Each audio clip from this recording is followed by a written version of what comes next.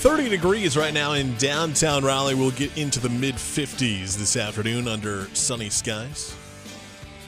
Now joining us on the phone line, CBS News financial expert and the host of the Jill on Money podcast, our good friend Jill Schlesinger. Good morning, Jill. How are you? Woo! It's a big weekend. Yeah.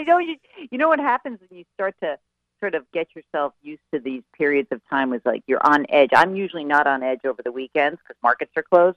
Ooh, this is a little bit of like a reminder of the financial crisis. It gets you really hyped up. And so I am ready to tell you that the banking system remains the focus of the week. We had Credit Suisse taken over by its larger rival in Switzerland, UBS.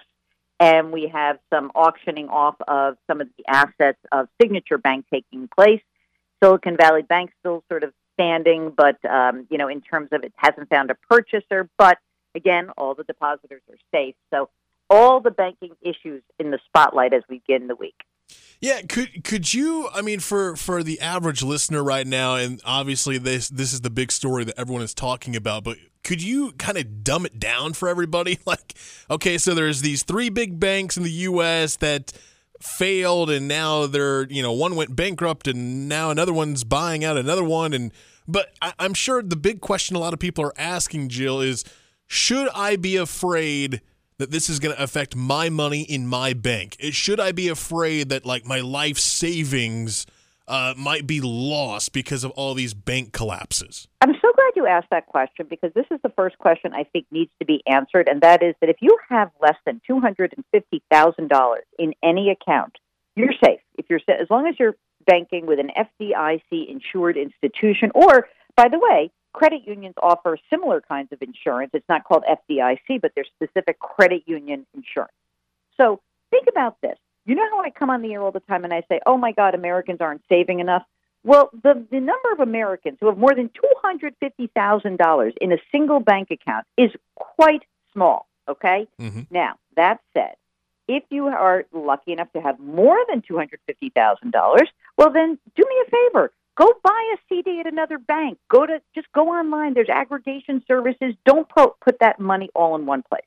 So the first question, is your money safe as long as you have less than $250,000? Absolutely. If you have an account at Signature Bank, if you have an account at Silicon Valley Bank, you're safe even above $250,000 because the government stepped in and said those accounts would be protected.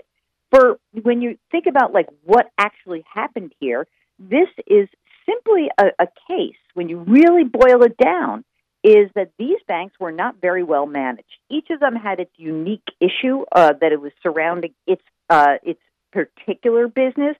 But if you look at Credit Suisse, if you look at Signature Bank, you look at Silicon Valley Bank, all three of those institutions had problems that were widely known, and they were problems that were actually knowable maybe 6 months ago. Specifically, with the smaller U.S. banks, they had a lot of problems because they concentrated their business in the technology sector, and they made choices about how to manage their business that was based on low interest rates. For Credit Suisse, I can't even tell you how many problems there have been, really highlighted by they had a CEO ousted because one CEO was spying on a CFO at the company, and it was like a scandal that is like basically looks like a soap opera. So all of these companies had like crazy management problems. The other issue I just need to actually really bang home, when you look at the U.S. banking system today, it is in much better shape than it was in 2008.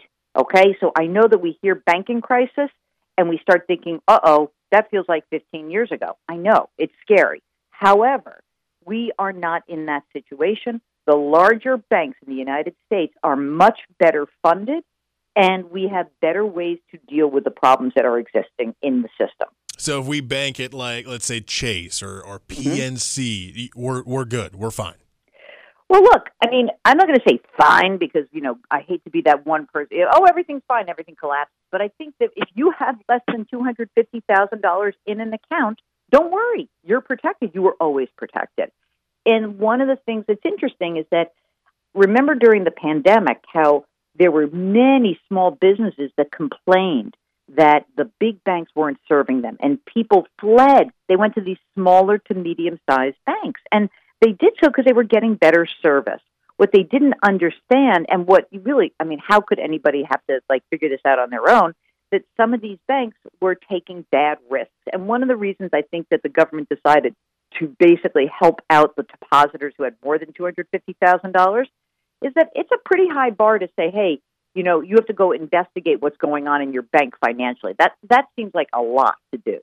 So I think that most people, if you're hearing this, you're going to hear more issues. I know that all you want to do is turn on the NCAA tournament. I think that's probably a good diversion for you. But if you have more than $250,000, do me a favor, just open an account. You can do it online. Put some money in an account that's go buy an I-bond, go buy a CD, make your safe money safe, keep it under $250,000. She is the host of the Jill on Money podcast. She is our CBS News financial expert, Jill Schlesinger, helping us dissect all this banking talk. Jill, thanks so much. We'll talk with you next Monday. Take care. You too. That's Jill Schlesinger here on the WPTF Morning Show.